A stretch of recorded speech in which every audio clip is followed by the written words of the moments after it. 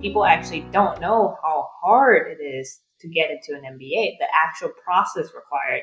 And Right. especially if you're coming in from like a like non-traditional background, or you're Thai, or you're a minority, that's a whole different ballgame. It's For hard. sure. And Yeah. you need to prove yourself, even though it's like, wait, what? I did the exact same thing that the other person did, but I need to do a bit more of it to show that it's it's a thing that people, well, it's an achievement. And I've got my train of thought. Oh yes, I do.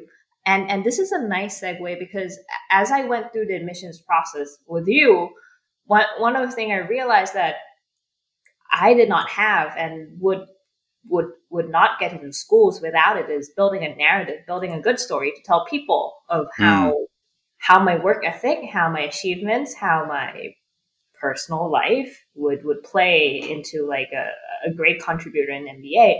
And I think this is one of the things that most admissions consultants don't do. Like they would, some of them would like, okay, just write your essay and we'll talk about it. And then right. there's you who would like, okay, talk me through your experience. Who are you? How can we Right. build a narrative around it? So a nice segue question I want to ask you is, why are people so why do people suck at building their own narrative? Why I is mean, that? telling stories is hard. As you point out, it's the majority of people that are not naturally gifted storytellers. The way, your grandpa can just like get you super interested in this story, and he can leave, breadcrumbs and kind of pull you in and get you leaning forward. And some people are just gifted, right? And that's amazing, but super rare. I come from a business and journalism background.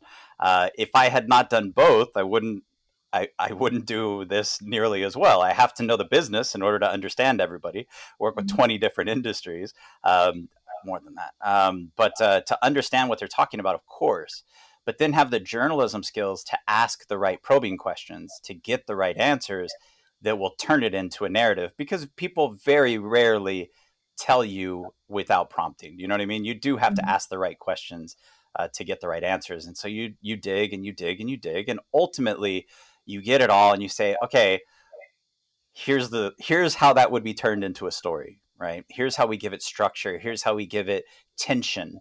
Ultimately, storytelling, actually comedy too, is tension and release, right? Yeah. So you've done stand up and it's tension. There's that tension that you build during a joke, and then you give them a punchline and they get to release, and an audience gets to laugh, and it's catharsis. Great storytelling does the same thing. It's just like movies do, right? Act one, act two, act three. It's tension and obstacles and overcoming those obstacles. And a great story has to do all of the same things in a very short space. So the reason I think people aren't good at it is because they weren't, either you're born with it, that does happen, but you can learn it. It's just not a priority. And I don't think that's specific to Thailand. I mean, I think the fact that Thailand maybe is more of a you get lectured to by your teachers or your professors, and it takes a while before people are interested in what you have to say, right? So it might be university before that happens.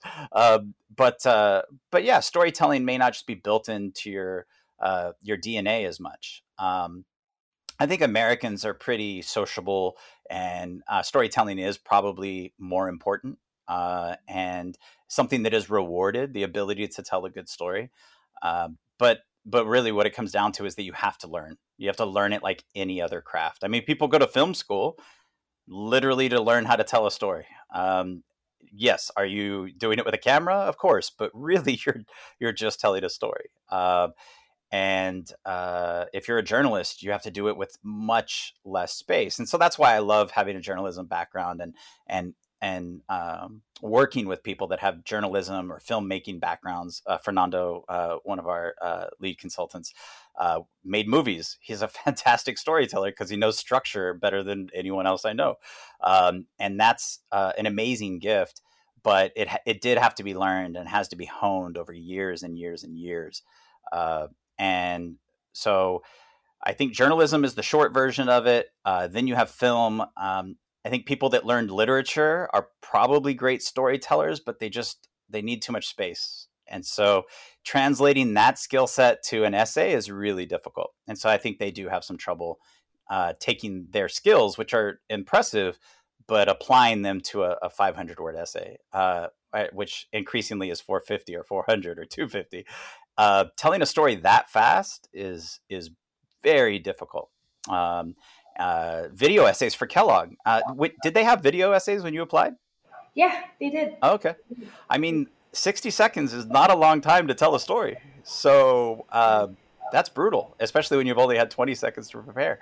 So the ability to quickly think about something and then speak of it eloquently, intelligently, and with engagement is very difficult. But so I think the simple answer to why are people bad storytellers is because they haven't learned to do it. It's not because you're not born with it or because they don't care. Everyone loves a good story.